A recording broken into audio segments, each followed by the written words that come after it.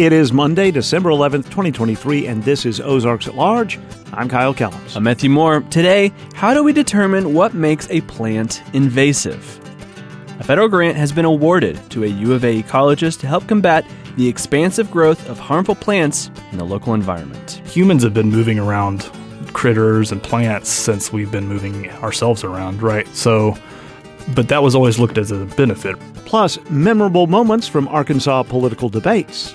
Will you guarantee all of us that if reelected, there's absolutely, positively no way that you'll run for any other political office and that you'll serve your term out in full? You bet. I told you when I announced for governor, I intended to run, and that's what I'm going to do. I'm going to serve 4 years. First, the news from NPR.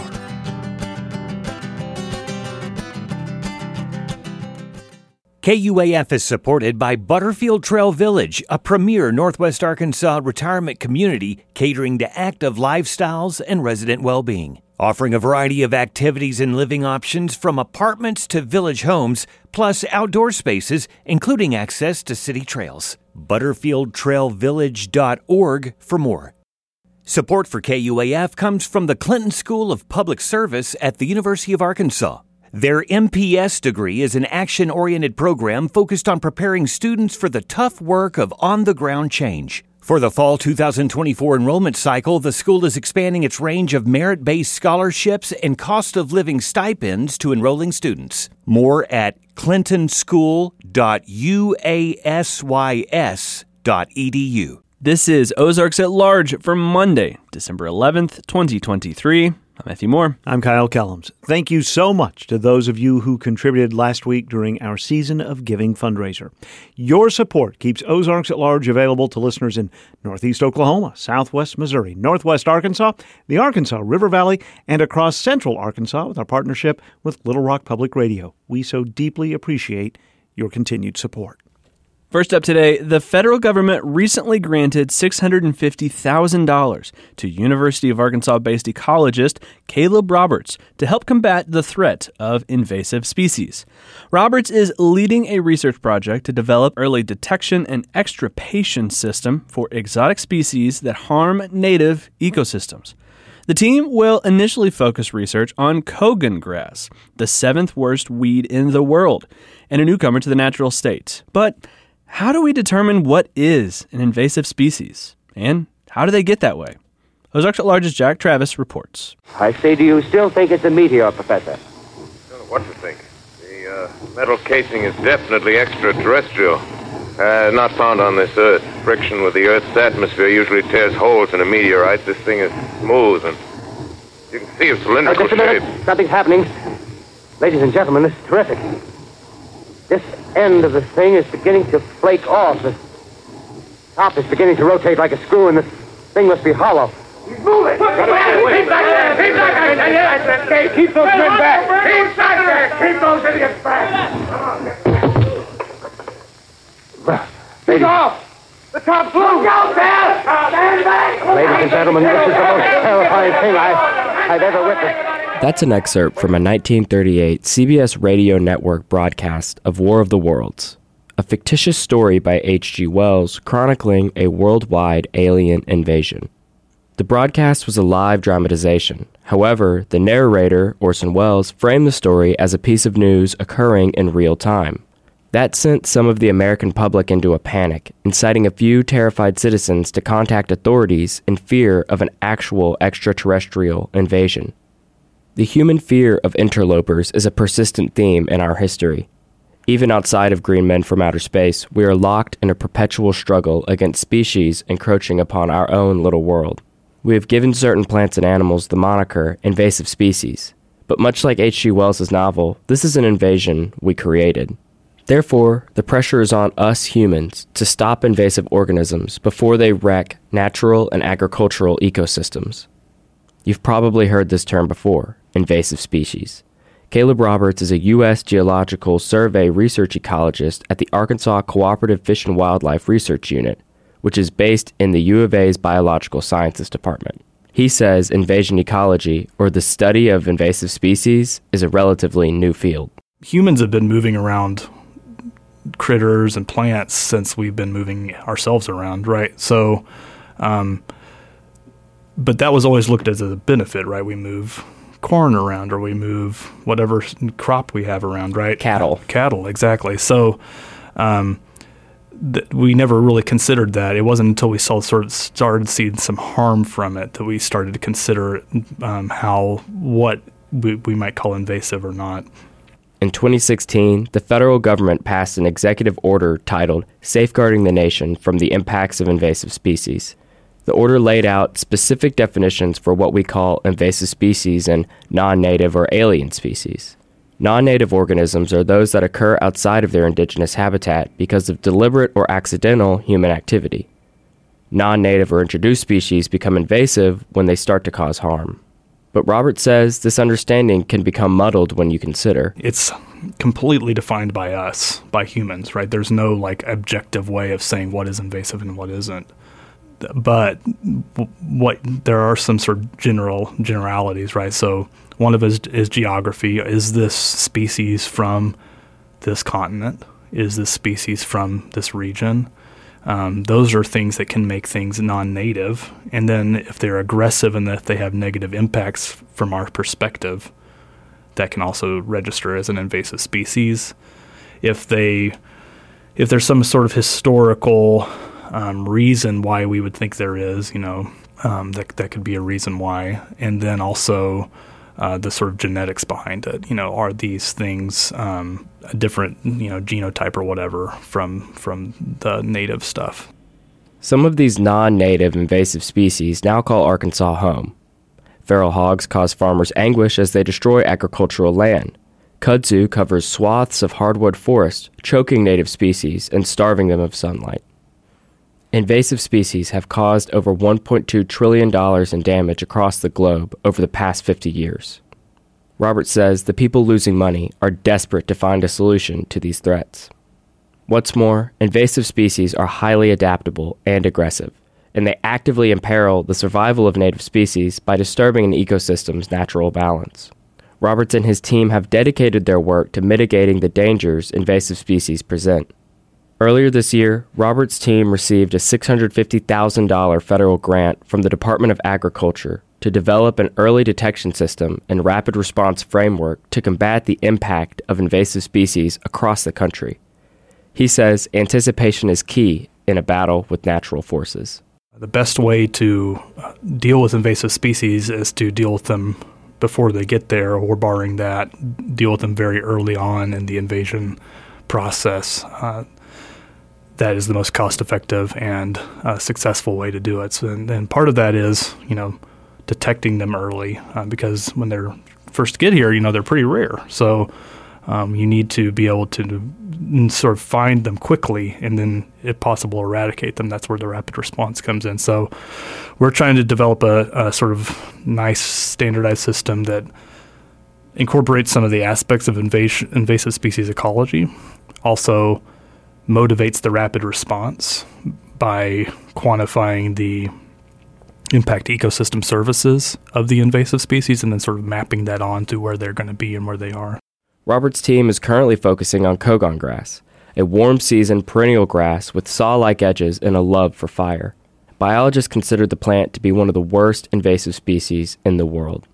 It was first introduced intentionally in Florida during the 1930s to be used as a packing material and forage for livestock. Scientists discovered the species in Arkansas in 2021 near West Helena. Robert says Kogon grass is a good species to use as a starting point for examining other invasive plants and animals due to its range and adaptability.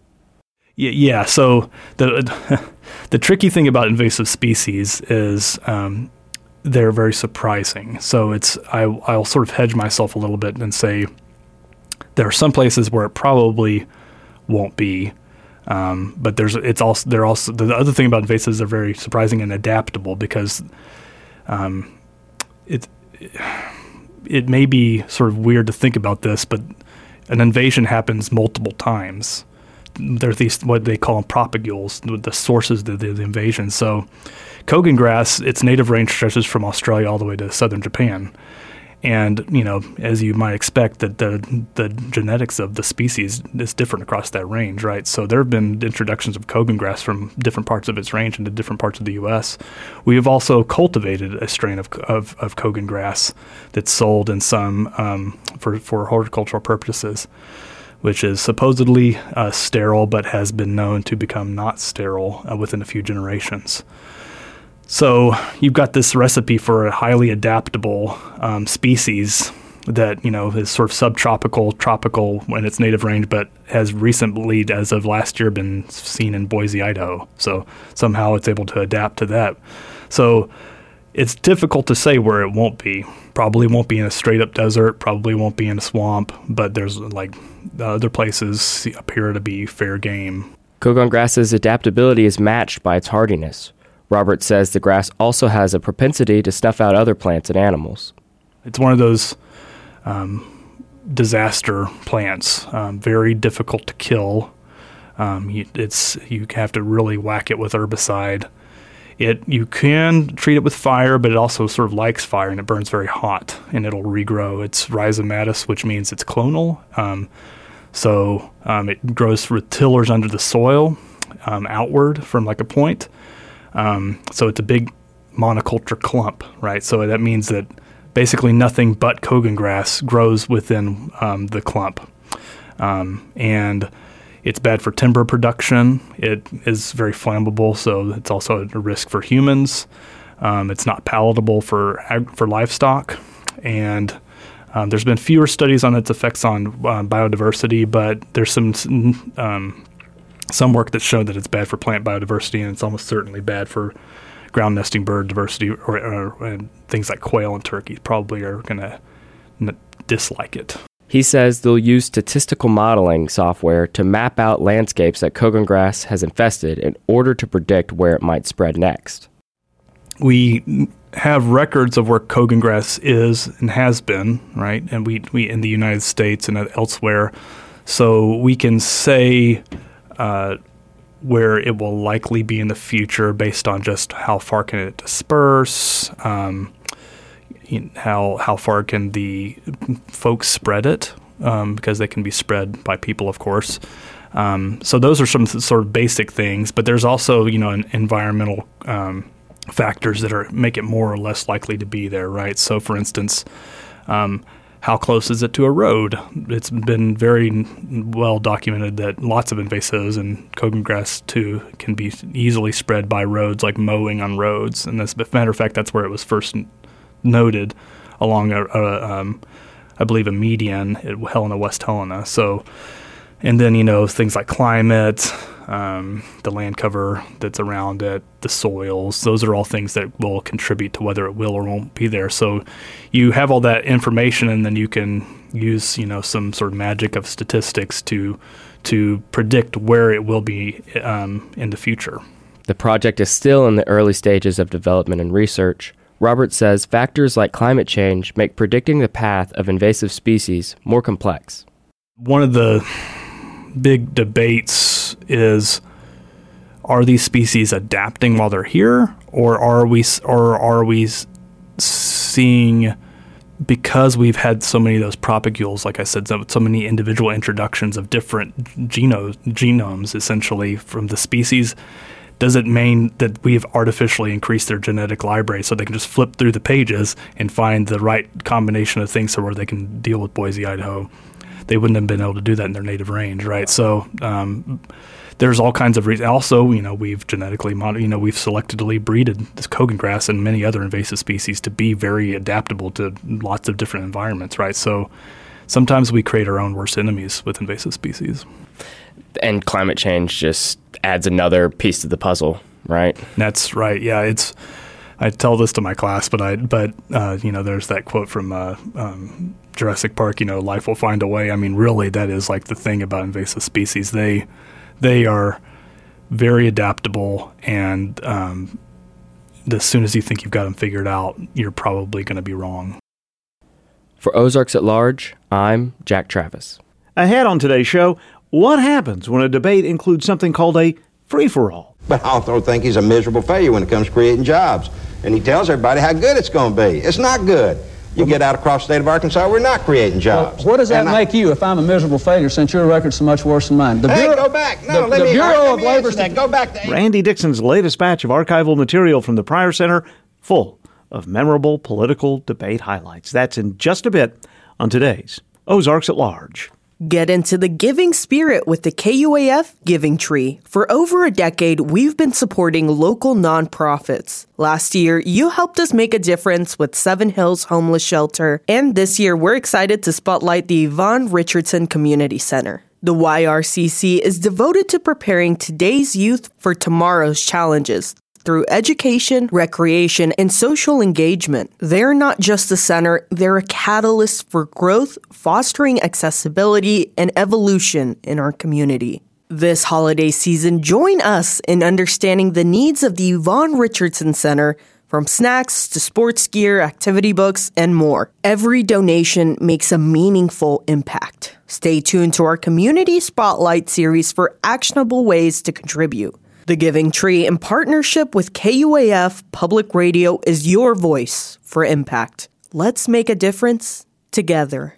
This is Ozarks at Large. I'm Matthew Moore. I'm Kyle Kellums. Washington County Department of Emergency Management has received additional funding to build a new Emergency Operations Center. Last month, Washington County Quorum Court voted to approve nearly $5 million to build the $8.1 million center. Quorum Court previously approved $1 million to design the new 11,000 square foot facility.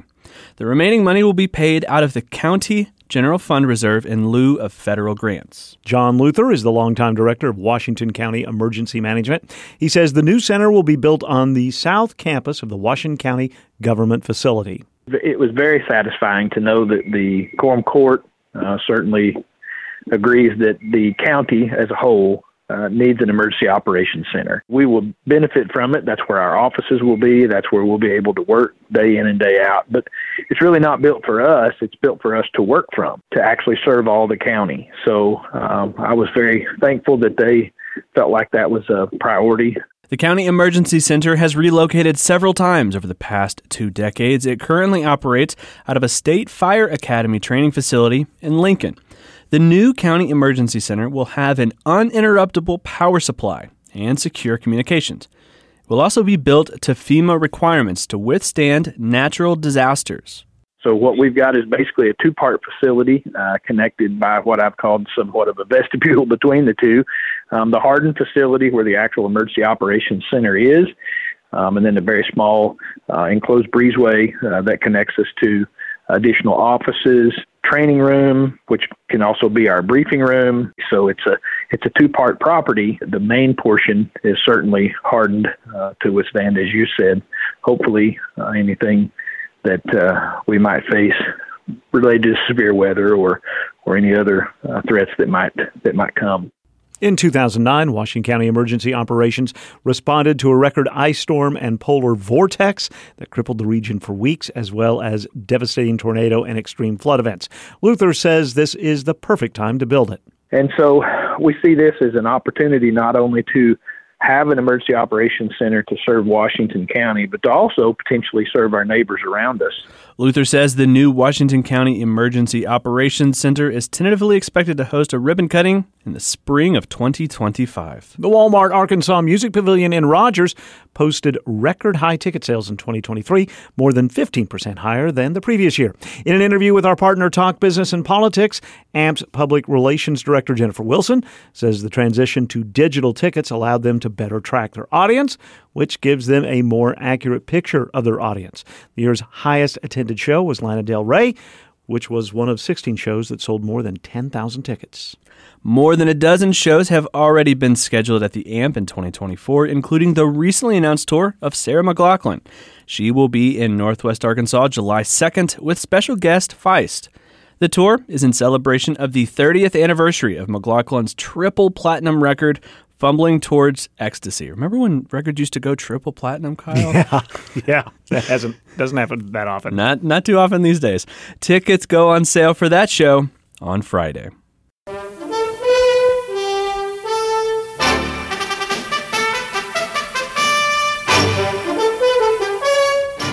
From Little Rock, Arkansas, Issues and Answers the award-winning interview program. This is Ozarks at Large. I'm Kyle Kellums. With me in the Anthony and Susan Hoy News Studio with that musical intro is Randy Dixon with the David and Barbara Pryor Center for Arkansas Oral Visual History. Welcome back. Thank you. What is that music? It's great to be here. Music gets us in the mood for debates, as if you hadn't had enough debates with the last GOP presidential debate ending last week. Right.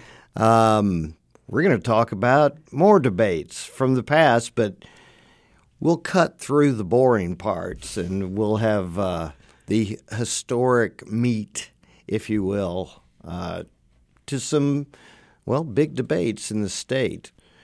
KATV, as KATV always was the innovator and would carry these debates even back in the late 60s and early 70s.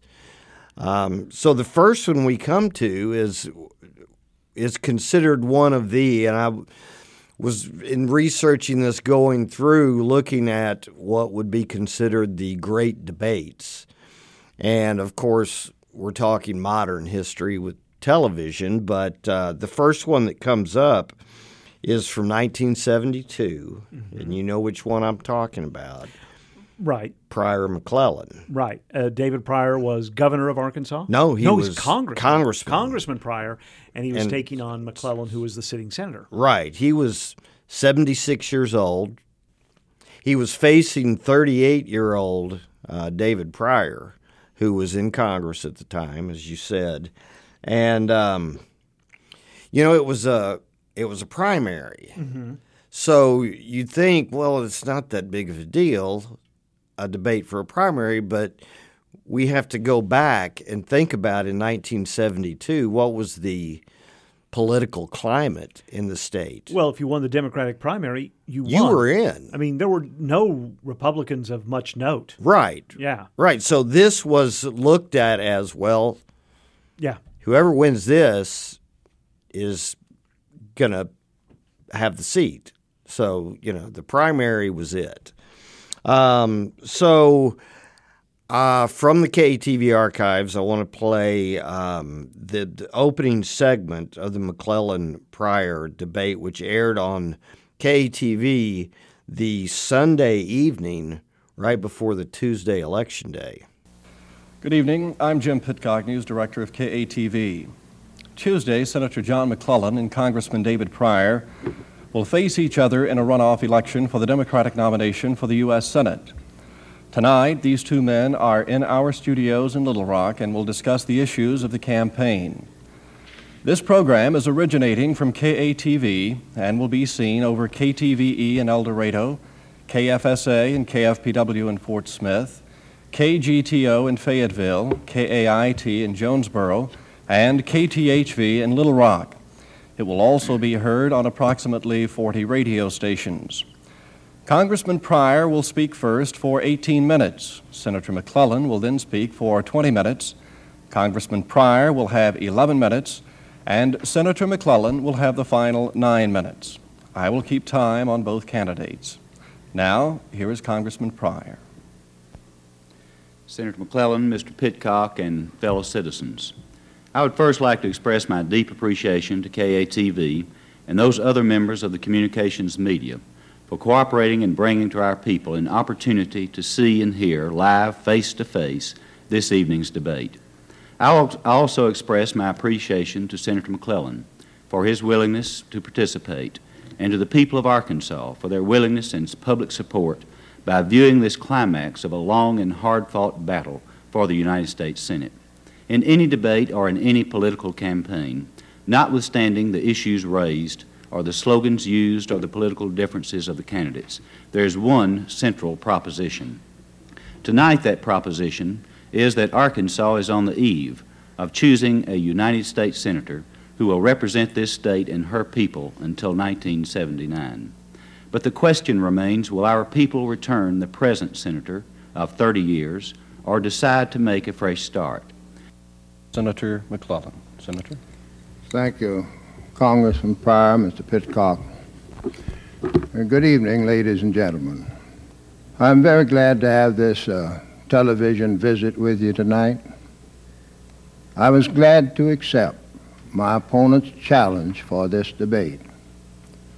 I regret, however, that he declined the invitation of Channel 4 to make a joint appearance with me on the Challenge 72 program, a program that is sponsored by the Little Rock Jaycees. That appearance would have given each of us the opportunity to answer identical questions propounded by a panel of citizens.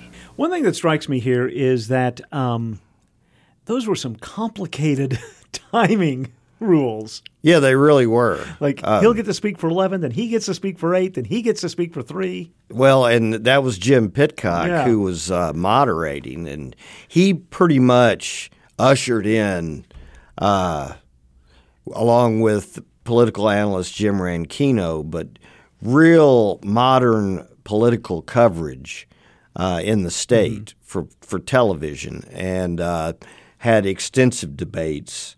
They were pretty staid at the time, and they really followed the rules, which you don't see every time these days.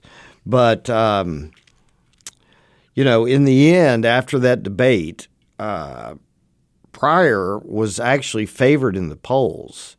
The reason there was a runoff is he only trailed by 4% of the vote, and they in the end of the runoff, McClellan only won with 52% of the vote, so it was still a pretty close race.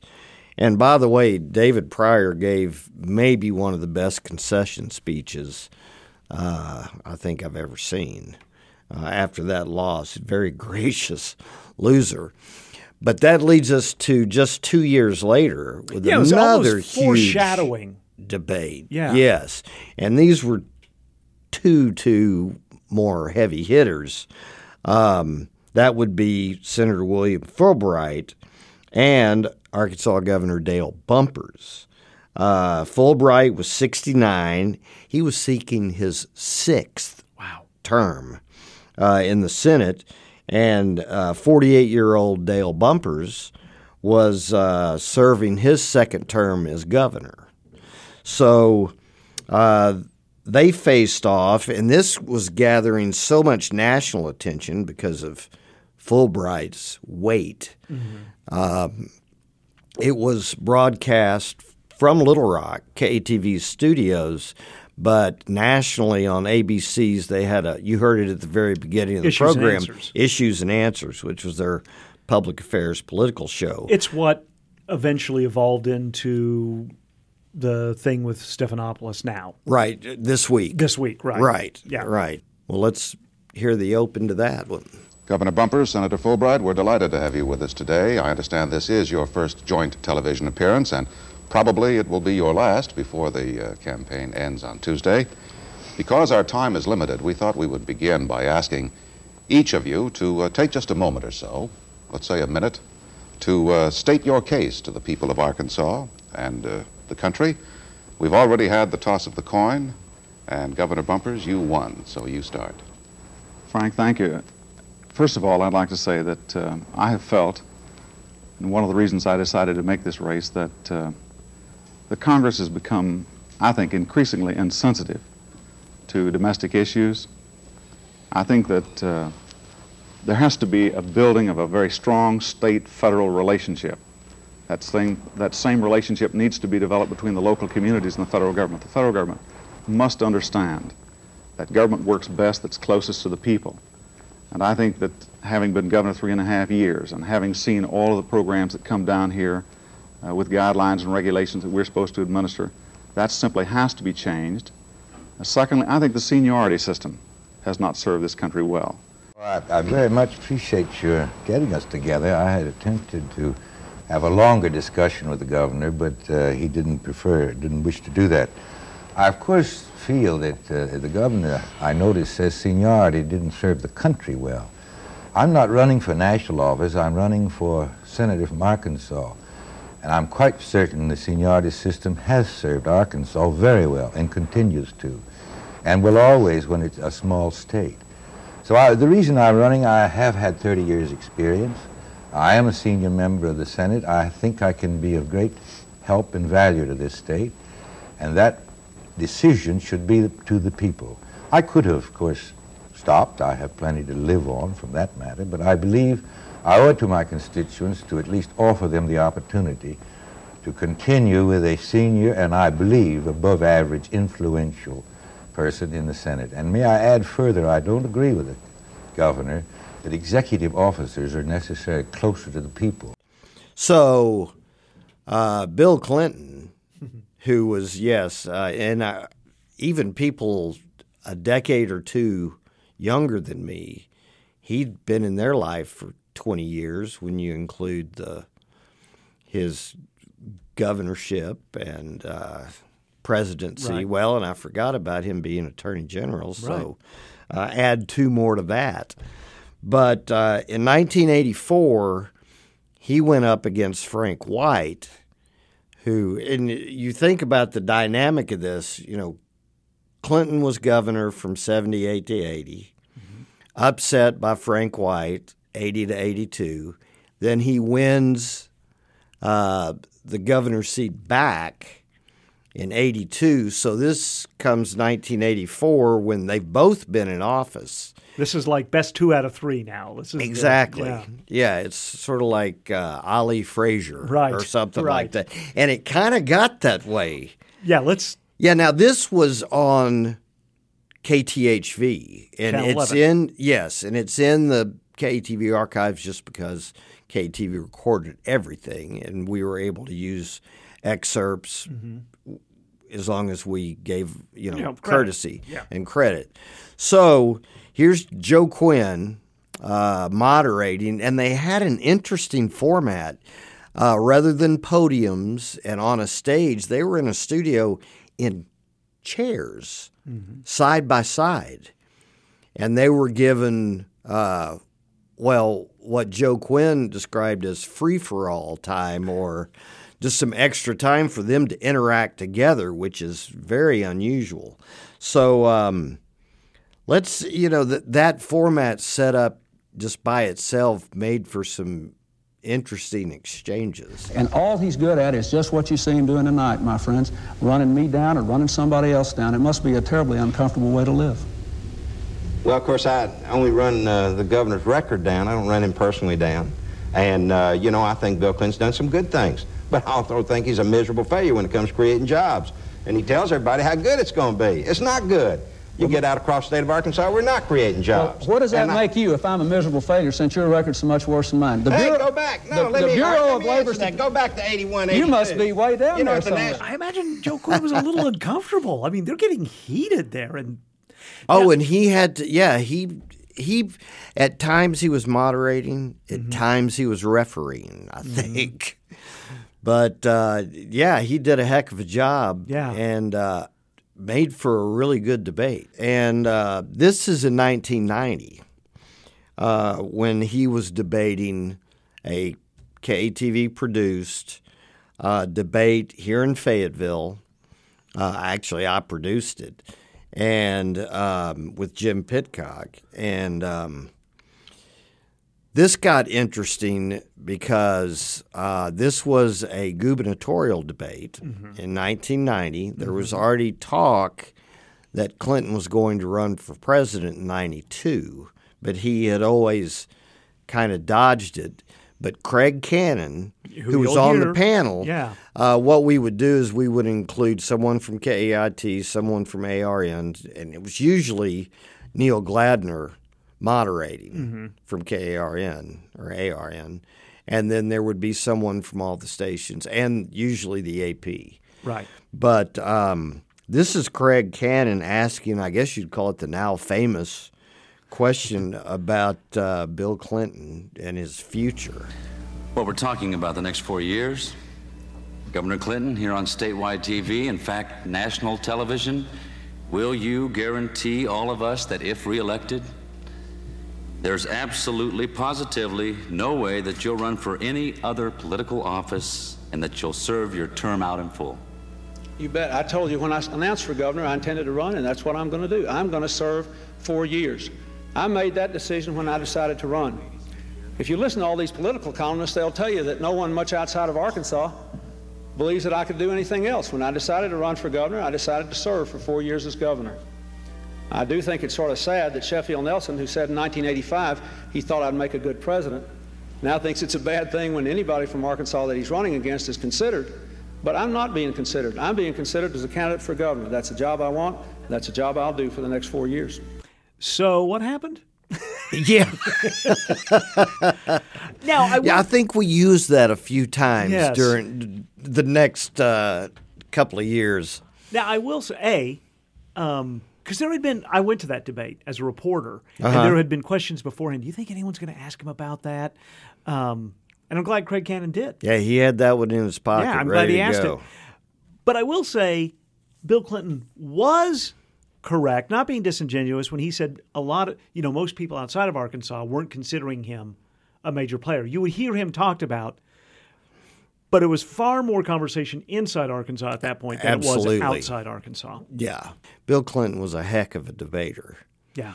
And this is in 1992 during the presidential debates, and KATV covered those. And I was here in St. Louis, Missouri at Washington University for the first debate.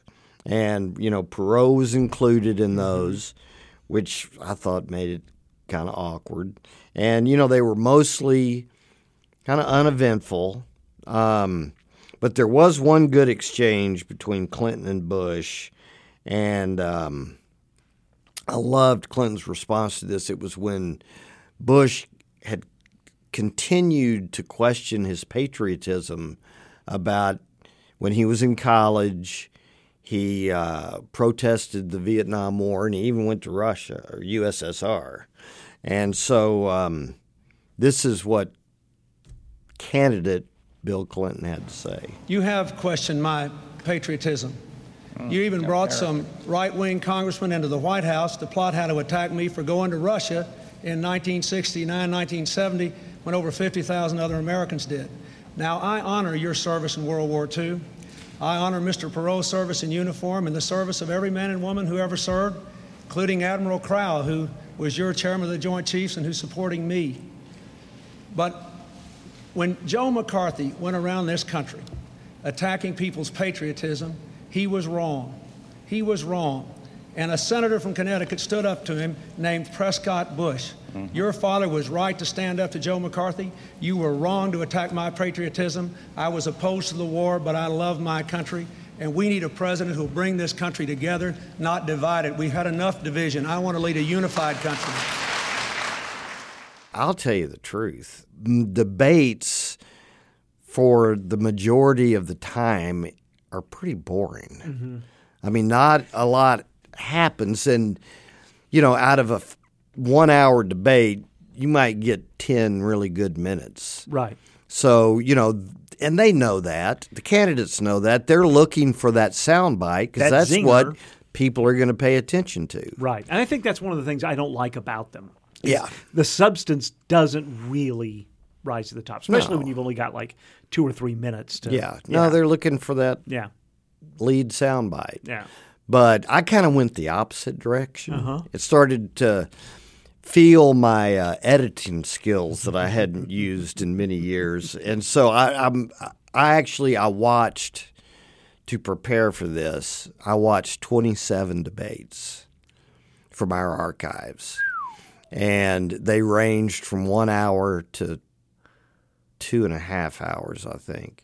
Whoa. And as I was watching and listening, it just kept coming to mind about, all right, the time here and the time there and your time's up and all that. So I put together a little montage or a minutia mashup, if you will, just some highlights from some of the 27.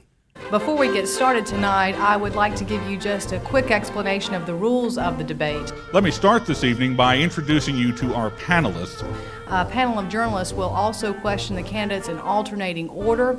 And you, our viewers, will be our fifth panelist. Each candidate will have 2 minutes for opening and closing remarks. He will have 90 seconds to respond. His opponent then gets 60 seconds to rebut, and then the candidate gets 30 seconds for follow-up. Each candidate will be given 2 minutes to answer a question. The opposing candidate will receive 2 minutes to respond, and the candidate to whom the question was first posed will have 1 minute for rebuttal.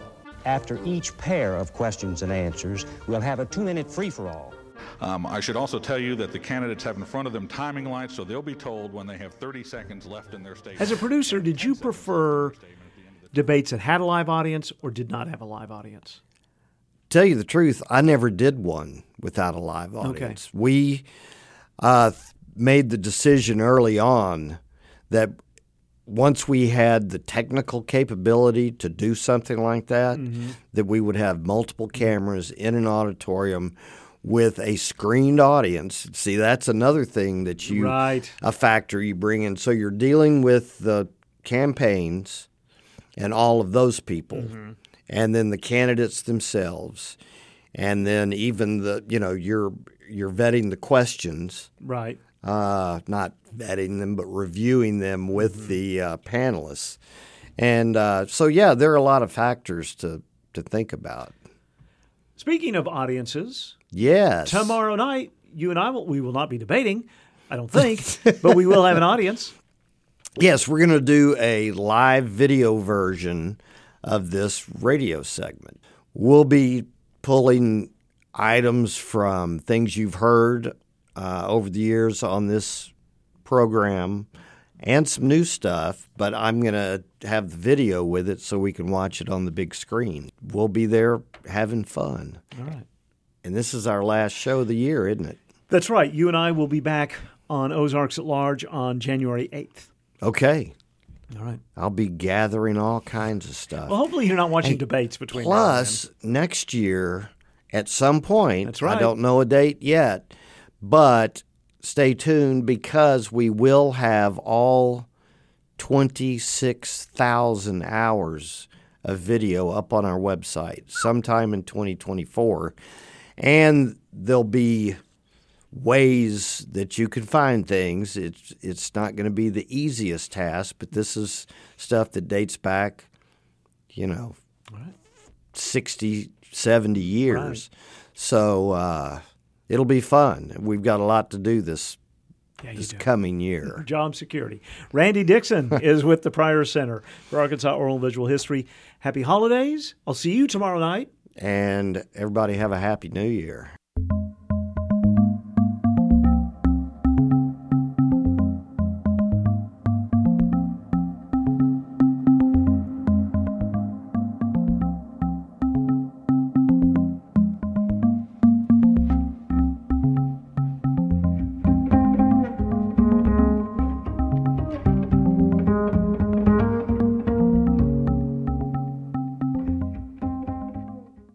This is Ozarks at Large.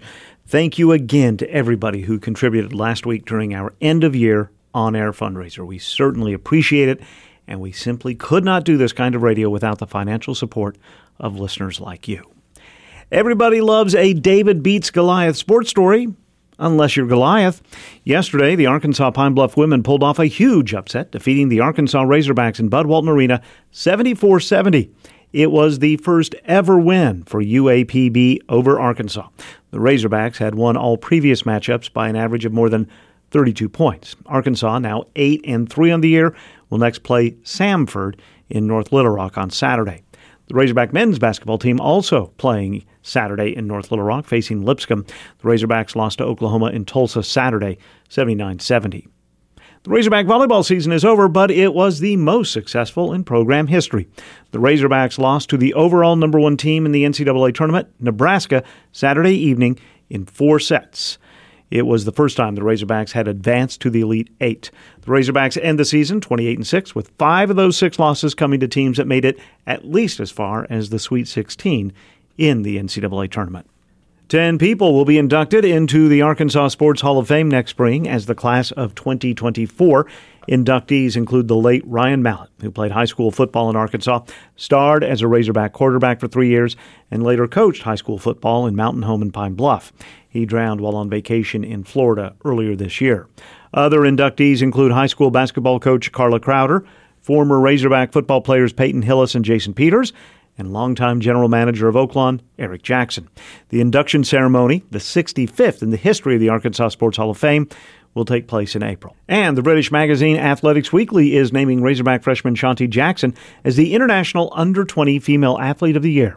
She earned a pair of gold medals earlier this year at the Under-20 Pan American Championships. Tomorrow on Ozarks at Large, how does the Arkansas State Library Board affect your local library anyway? So that work is impacted pretty directly. We hear from librarians and more about the importance of the Arkansas State Library Board and the effect of politically motivated appointments. That's tomorrow on Ozarks at Large.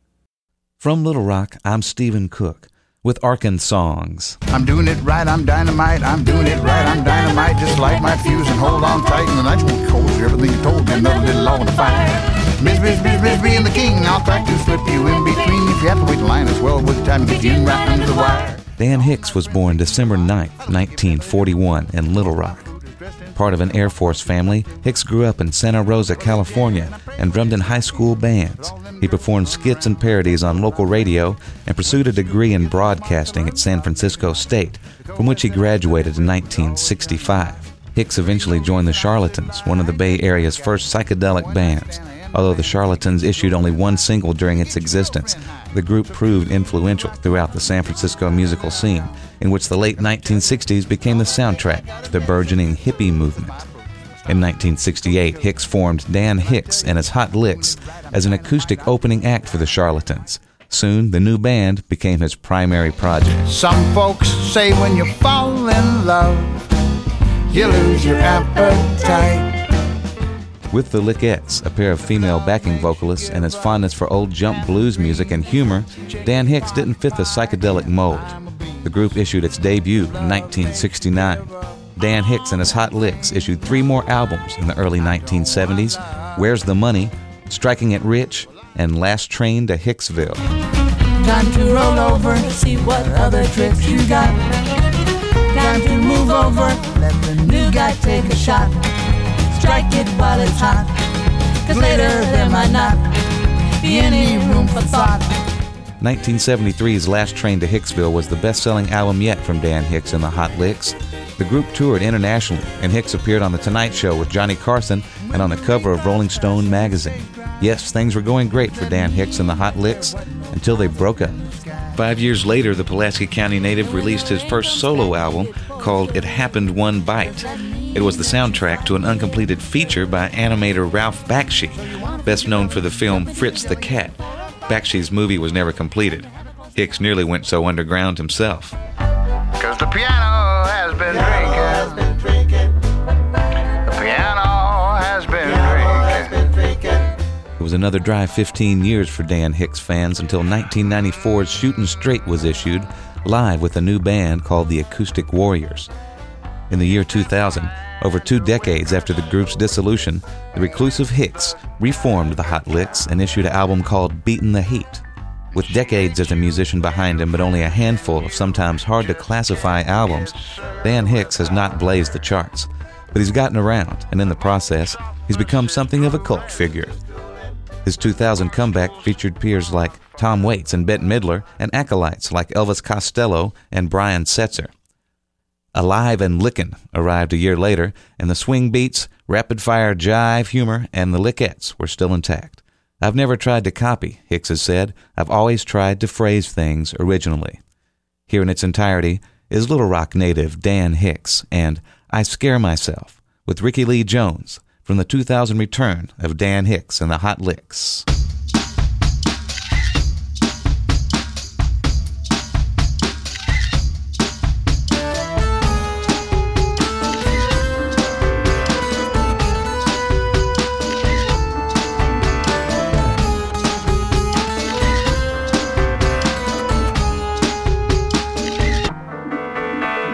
scare myself just thinking about you.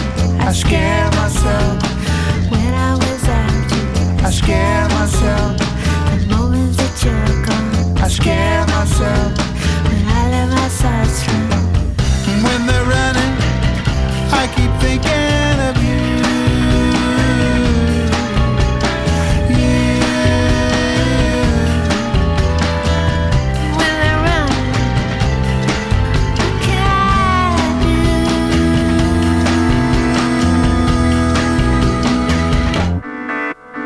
I scare myself, and I don't mean like I scare myself, it can get frightening. I scare myself to think what I could do. I scare myself, it's some kind of voodoo. And with the voodoo, I keep thinking of you.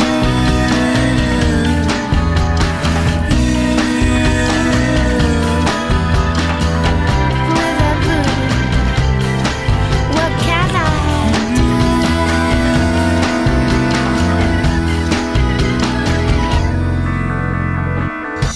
But it's all so different when we're together. I'm so much better. I feel better. For the stars have crossed our paths forever. The sooner that you realize the better. Then I'll be with you and I won't scare myself. And I'll know what to do and I won't scare myself. I'll think of you and I won't scare myself. And my thoughts are right and I won't scare myself.